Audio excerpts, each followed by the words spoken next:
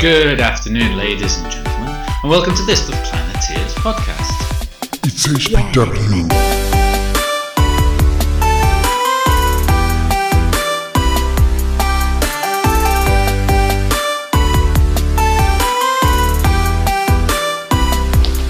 Hello and welcome everybody to very, very exciting the first episode of the new Planeteers podcast. A podcast that's going to look at all sort of aspects of environmental and Earth system science from an African perspective. I am your host. My name is Carl Palmer and I work for the Alliance for Collaboration on Climate and Earth System Science here in Cape Town, and they call me DC for short. Hi guys, my name is Precious and I'll be your co-host for this podcast. I am a PhD student at the University of Cape Town and I will be taking you through this journey with Carl. Hope it's exciting. Let's see what we've got in this first exciting episode. First up this week, as with every week in the next 10 weeks, we have Precious here with your science news. Science news. Today for our news, we'll be looking into the Amazon fires. If you guys have been catching up with the news, you would have seen articles about what is going on in the Amazon. Just quick facts on why these are important and the implications for the habitability of our planet is the Amazon is our largest tropical rainforest, and so which makes it a global carbon sink. 60% of the Amazon is housed in Brazil, and this is where these fires have been happening. So today we'll just be looking at what are the implications of this for our planet and global warming and stuff like that. So I've been reading a lot up on the fires, and one thing that was interesting was that they have these fires annually to control the spread of alien species in the forest. But what is the implications of why is it a big deal this time around? What's the big deal about those fires, Dr. Carl? As I understand from what I've read, one of the big changes that's happened is in the regulatory system in Brazil recently. With the new government that came in, they actually cut the funding for the Environmental Protection Agency there by 90%. They had a huge cut, and so that means that the fires haven't been regulated properly. The number of fines issued for illegal fires has dropped by also around 90%, the same amount as you've cut the funding, less officers to go and issue the fines, means less fines, means more burning. I mean, in addition to the alien species, as I understand it, one of the big drivers for the fires is actually farming, and particularly cattle grazing. They're actually trying to make land for meat production. But that would be a good thing because it will improve the country's economy. So what is the trade-off between trying to improve the country's economy and trying to protect our planet? So what should be prioritized? Because I know that one of the government's arguments is that he promised that when he comes into office, he's going to improve the country's economy, and with the burning down and increasing agricultural land, that will also in turn improve the country's economy. So what is the trade-off? I suppose you could start by answering that by saying it's not going to improve the economy once it's all gone, right? If you actually utilize the resource in an unsustainable manner, then eventually you are going to run out of it. But I mean, that having been said, it's a really interesting question. I suppose the second point to make on that would be that there is a regulatory framework put in place to try and ensure that this resource is utilized in a sustainable manner, and that if these are illegal fires, then they are extra to that regulatory framework. It may well be that the new government doesn't agree with the old regulatory, and they're actually deliberately encouraging this. I mean, I suppose in terms of why is it that we care about it, right? Are we not just happy for poor Brazilians to go and burn this down and sell some beef because we all like beef, right? That's great. Is that, it's trite, but environmentalists love saying that it's the lungs of the planet. I know a lot of oceanographers get very upset about that because the phytoplankton in the oceans actually produce more oxygen than the rainforest. Yeah. But I mean, that having been said, the rainforest produce a huge amount of the oxygen that we breathe and contain a vast amount of species. Here in South Africa, we have the fynbos with the highest beta diversity in the world. The Amazon rainforest is the forest with the highest alpha diversity in the world, and that is the number of species per square meter. And there's all sorts of advantages come from conserving biodiversity, none less than the fact that, I mean, do we really have a right to go and destroy all of those species? Interesting. So one other thing that came up with scientists weighing in on the topic was that global warming and these deforestation can actually turn about 2/3 of the rainforest into a degraded savanna if global warming continues. Is that possible?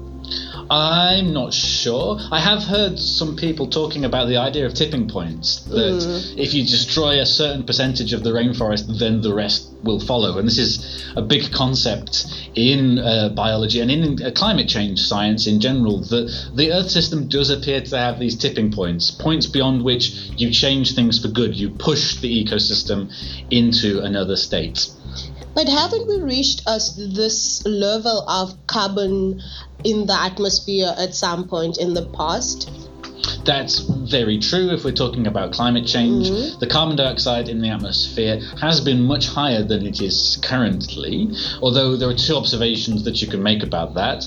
The one is that it wasn't as a result of humans, and the other is it wasn't as a result of humans because there were no humans. That was a climate that the dinosaurs lived in that seems to favor dinosaurs very much. We have now moved to a colder, lower CO2 climate that appears to favor primates. So if you're interested in primates, i.e. us, mammals and primates continuing, then you should be interested in not having the climate back to how it was when the dinosaurs evolved.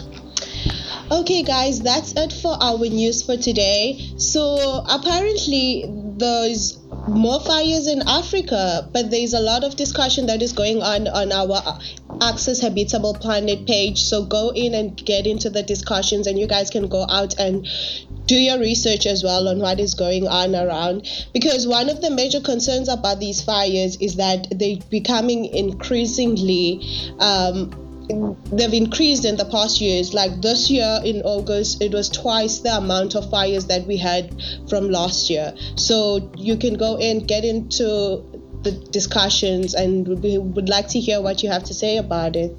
Nice one. Thank you very much, Precious, for this week's Science News. Next up this week, we have an interesting feature that we hope to do each week, where we interview a young scientist or somebody involved with the Habitable Planet initiative across South Africa. We're going to head over now to our guy in the field, Pakiso, who was out at one of the last Habitable Planet workshops and recorded an interview with one of the Planeteers called Deon. I'm handing over to you, Pakiso.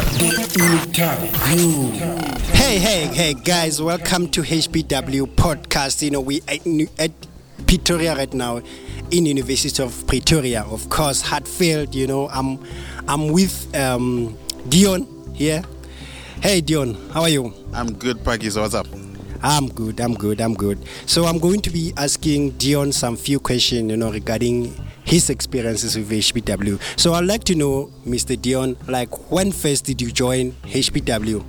I joined HPW, I think in 2018, right? HPW 26 was in 2018, yeah. So 2018 in Durban, that's when I first went for HPW. Okay, that's pretty interesting. This is the HPW that I also went to, Yeah, that's when I first met you there. Yes. So I'd like to know, how was your experience then? No, my experience was fun-filled, educational. A lot of, when you go to some, you thought you are going, when you think that you're going to just be spending 10 days doing nothing, and you actually get surprised to find out that there's a lot of science there. There's a lot of things that you will learn that you never knew in your life. That was quite exciting, and the co-lecturing team and how they exuded confidence in what they were doing.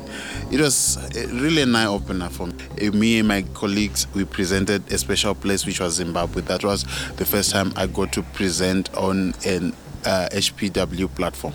Oh, you see, guys, how this is so thrilling. You got to learn the places he presented about Zimbabwe, in which we didn't know. So we get to experience a lot. So like, when was your second HPW, your journey with HPW? When did you go from Durban? Okay, from Durban, what happened from Durban is that I was so motivated. I wanted to do more with HPW, so I applied for the co-lecturing workshop. I got accepted. I went to Cape Town for the co-lecturing workshop in January 2019, where we had was it 3 days of intensive? Yeah, it was 3 days, right? 3 days of intensive training on how to present our topics and how to present our slides, what to do on the stage, and with the help of the likes of Peter from Vula, we were taught how to be able to present, to do our presentations, to do public speaking, to be confident in what we were doing. And with the guidance of Carl, we were actually taught how to bring in the science, to infuse the science and the fun together, and bring out a lecture that will not bore people. No, it was awesome. And then from there, from Cape Town, then the journey brought me here to University of Pretoria for the HPW 29, where I am now co-lecturing, and I had the opportunity to present a co-talk on introduction to modeling, and then we went on to do with my teammates a workshop on modeling, just to give the Planeteers a feel of what modeling is like. Oh, that's pretty great. It's pretty awesome that me and Deon, have been traveling together. Yes. It's not the third time. Yeah, now it's not the first time since we attended the HPW. I met him in Durban.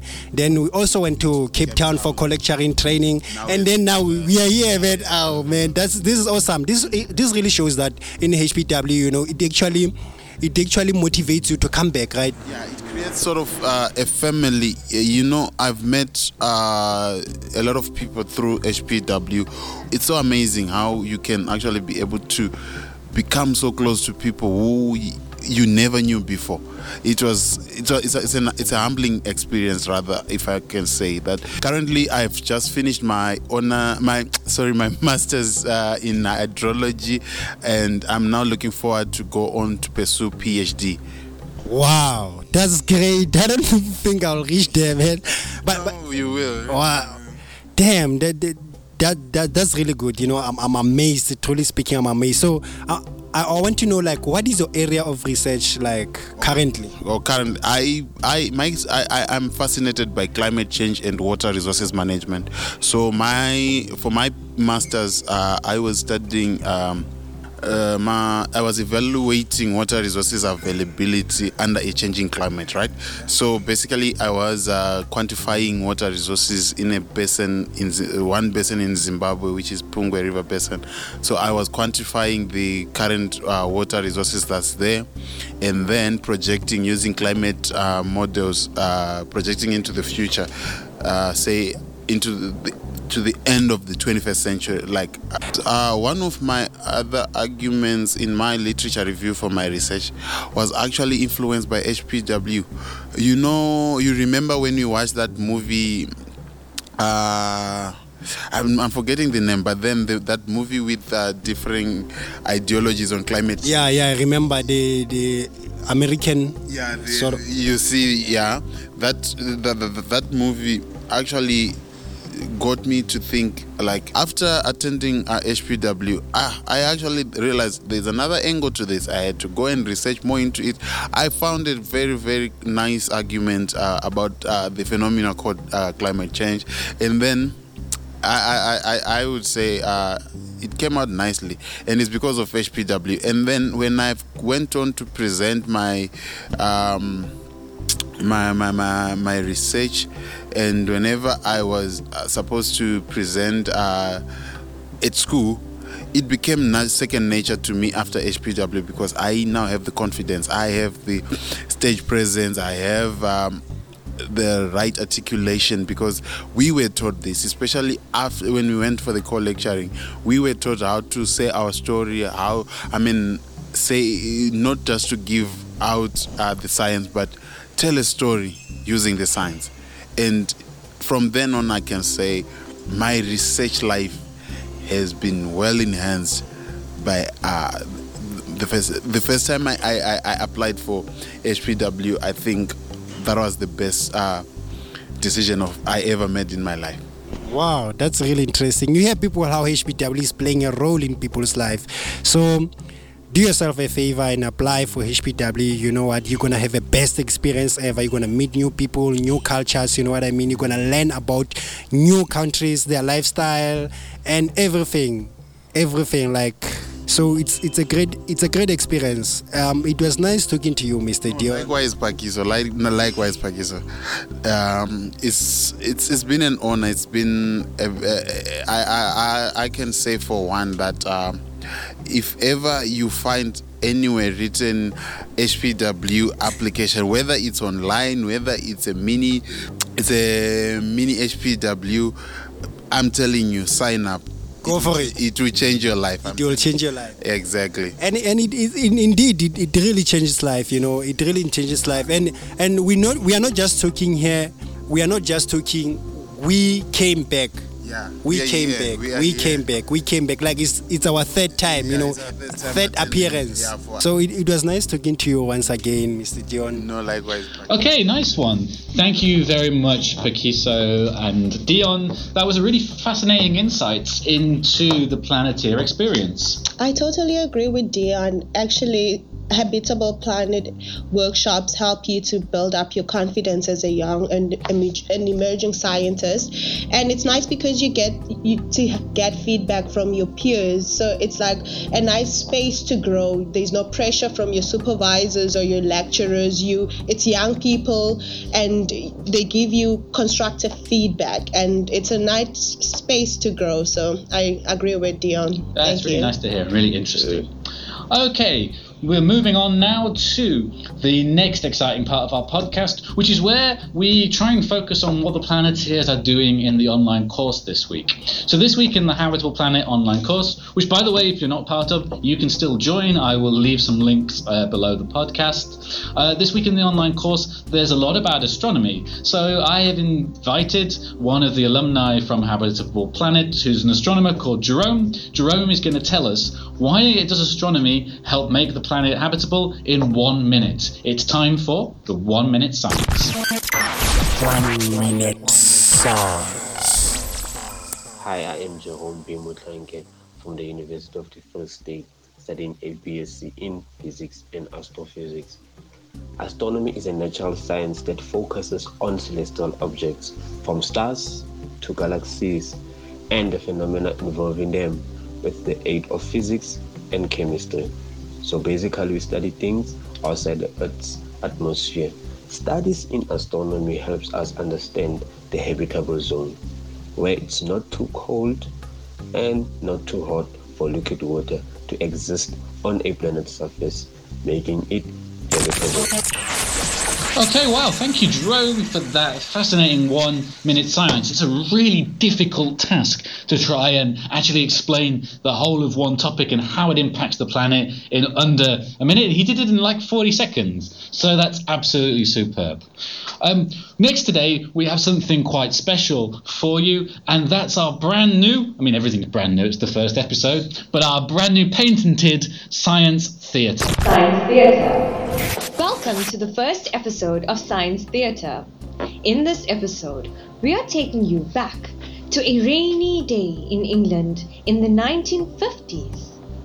Well, we don't actually know if it was raining, but it's England, so the chances are pretty good, right? two Cambridge professors, Crick and Watson, are meeting in a smoky pub called The Eagle. The Planeteers podcast team have carefully recreated the very moment DNA was discovered. You might wonder how we absolutely sure this exactly and how it happened. Well, we know it's true because we made it up ourselves. Crikey, old chap. Isn't it good to get out of the lab and have a beer, Dr. Watson? Howdy, Dr. Craig. Yeah, it's so good to get out of the English rain. I never got used to the weather here. Now we can get back to our work, old chap. Finding the structure of DNA, the very secret of life. Well, yes, it's much easier to think in here without all those shrill voices of the female students around. I think having all these women around makes it more fun for the men, if you know what I mean. But they're so less effective at science. By the way, Watson really said this about female scientists recently. Well, that's not exactly what I was thinking, old boy, but let's get down to it. So we know from its molecular weight that DNA is an ideal candidate for an information molecule. It's really big, so it could contain the information for life's codes. It's just, how could it do that? Well, no, that's not exactly what I was thinking, old boy, but let's get down to it. So, we know from its molecular weight that DNA is an ideal candidate for an information molecule. It's really big, so it could contain all the information of life's code. It's just, how could it do it? I think I can actually help them. What we need is a structure that could change somehow and convert to a code, like a molecular Morse code or something. If we could just get the right structure, we could reveal the very secret of life. With it, we should be able to have the blueprint for any organism at all, telling you everything you need to know about it, even before it was born. Geez, that would be remarkable, Dr. Craig. Imagine, we could tell a mother that her baby was going to be one of those little faggots. Can I stop you there a minute? Did you just say faggots? Yeah, you know, those puffers, gay boys, homos. We could warn the potential mother about their disgusting abnormality before they have them, and they could just abort those little shits. This is actually something Dr. Watson has literally said on record. Look it up. Okay, he didn't say that exactly. This is actually something Dr. Watson has literally said on record. Look it up. Well, yeah, so much of that is just not okay. But let's try and focus on the problem of blacks having low IQ. I mean, some liberals like to say they're as intelligent as us. Until they have a black man working for them, that is, they soon find out how dumb these people are. Actual frickin' Watson quote. No, I mean to focus on the matter in hand here. We know that the molecule has equal amounts of phosphorus, carbon and oxygen throughout. You can't code with something that just stays the same. But the amount of nitrogen varies. So that suggests, old boy, that in the nitrogen we can find the code. But we'd need some other data than what we have just to help us in thinking about finding the structure. Hello? Guys, I have the data. Did you hear something high-pitched and annoying? Quite. I'm thinking we could start to guess at the structure, but it's thousands to one. How do we get the data? I've literally got the data. Oh, I'm sorry. Who are you? I'm Dr. Rosalind Franklin. A doctor? But you're a woman. You can't be a doctor. Whatever next. I can't call this Dr. Watson. I'm going to call you Rosie. Once again, Dr. Watson really did refuse to call Franklin with her title and gave her the nickname Rosie without her consent. I have X-ray diffraction data for DNA A and B forms. X-ray diffraction, you say? Yes, X-ray diffraction. I'm the specialist in it at my lab at King's College in London. What we do in these experiments is fire X-rays at crystalline form of a given substance and measure where they end up. A bit like doing an X-ray of a broken bone. The way the X-ray appear after scatter from the crystalline tells us about the crystal structure. It's a new technique, but in my hand, I have the first ever X-ray diffraction results for DNA.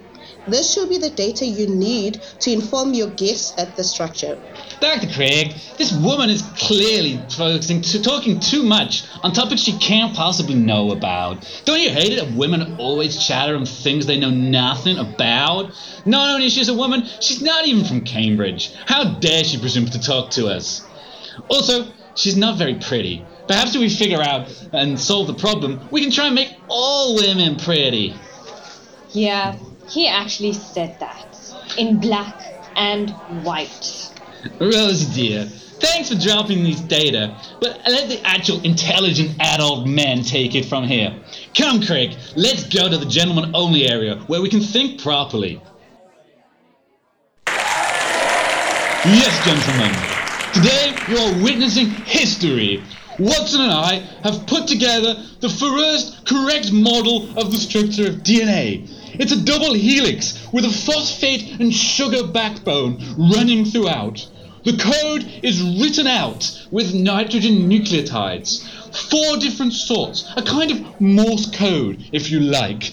The code of life is written with just these 4 letters, A, T, G, and C. Yeah, gentlemen, you've witnessed history here today, and Crick and I discovered it all ourselves, with no help from anyone. Can you believe it? And so, Crick and Watson were awarded the Nobel Prize for heroically discovering the structure of DNA completely alone, and they all lived happily ever after. Except Franklin, who died of ovarian cancer a few years later and never received acknowledgement for any of her work until decades after her death. Well, I am back to being DC. Welcome back, Carl. Welcome. Your American accent was terrible. Oh, come now, it wasn't that bad. I basically You got did the an excellent picture. job. But I suppose to sum up the story, one of the things that comes through is that 70 years ago, racism and sexism within the sciences was a really common occurrence. But and I think that actually, things have definitely changed, but there are some parallels with today. So I wanted to put it open to the studio here. I mean, how does that relate? Does your experience every day in science, does that come up still? Well, Carl, although it has been 70 years, a lot of progress has been made. However, in various different facets of life, and not just in science, this problem still occurs. I mean, given the fact that women, we know, are naturally better leaders than men, women are always put into secretarial or administrative roles. Even in the science field, they never get recognition for the hard work and their intelligence. Do you feel like it's then just not a problem general to science, but one of the whole society, or do you think there's more specific problems in science? It's very hierarchical. And then the problems do come in with science, because men feel undermined when women take on the senior roles and are able to actually make better discoveries or go ahead than them in various fields, such as programming, for instance. Mm-hmm. So you feel like, it's the kind of situation where the guy just appoints himself the chair and then only has 2 women just coming and doing bit roles. No comments. And I think okay, not exactly what you said, Carl, but it's still a problem because it's highlighted in the fact that there's still funding that is specifically aimed at attracting women into the field, which means there is that shortage of lack in representative of women in the science field. So it's still a problem, because if we had reached a point where women are accepted as part of the science field, we wouldn't be feeling the need to make an extra effort to try include them in the space. one of the points Professor George, the founder of Access, often makes, and might be interesting just to quickly touch on, is that he points out that there is exactly that. There is a lot across the world of bursaries and programs aimed specifically at addressing the lack of women in science positions, but very few that address the lack of black people in science positions. And he would argue that actually the lack of people of colour in these positions is more grave than the lack of women, and yet for some reason doesn't receive the same attention. Does that seem to fit your experience? It's a bit of a situational based thing, I think, Carl. It differs from country to country, city to city. I mean, within our South African country itself, there's so many different segregated groups within one province, for example. So it's very difficult to actually base this necessarily on a demographic case in this instance. Okay, makes some sense. All right, thanks, and that is this week's Science Theatre. Bye. Last up today, before we leave you, we have the Any Questions section. Any question? Alright, so in the Any Questions section, what we're going to do is answer your questions that you've had on the podcast or the course so far. So we don't have any because it's the first episode. So in lieu of that, I am just going to invite my co-host Precious just to tell you a little bit about what she does, and then maybe we'll have some questions on that for next week. So guys, as I have mentioned in the beginning of the podcast, I am a PhD student doing my second year, and my research is on rainfall variability and change over the southeast coast of South Africa. So what I basically do is to understand the rainfall characteristics and how they've changed over time. This includes things like the frequency of dry and wet spells, and what are the drivers behind the patterns that we observe. So that's what my research is basically about. And this is important actually in the current state that we're in South Africa, is most of the countries at a tipping point when it comes to water security. And so my research will be very useful in actually getting an insight on what's going to happen with what's happening with our rainfall patterns, and how we can use this information for proper management and planning. That sounds really interesting research. You're based at GCT? Yes. How long have you been there? So I've been at GCT since 2012, from my undergrad and my That's a long time. Postgraduate. Yes, it's a long time. Where are you originally from? Mpumalanga. Mpumalanga. Yes. And how do they say goodbye in Mpumalanga? I just went blank. But bye. I don't know, guys. Bye. All right. Well, I guess that's it from us, and we'll look forward to seeing you next week. Ladies and gentlemen, please join us again next time on the next podcast. Brought you by The Habitable Planet podcast was produced by Pakiso Ntinkulu. The studio team in Cape Town were Carl Palmer, Precious Mashvelela, and Asmita Singh. All voices in Science Theatre were done very badly, and any resemblance to actual people is both highly unlikely and purely coincidental.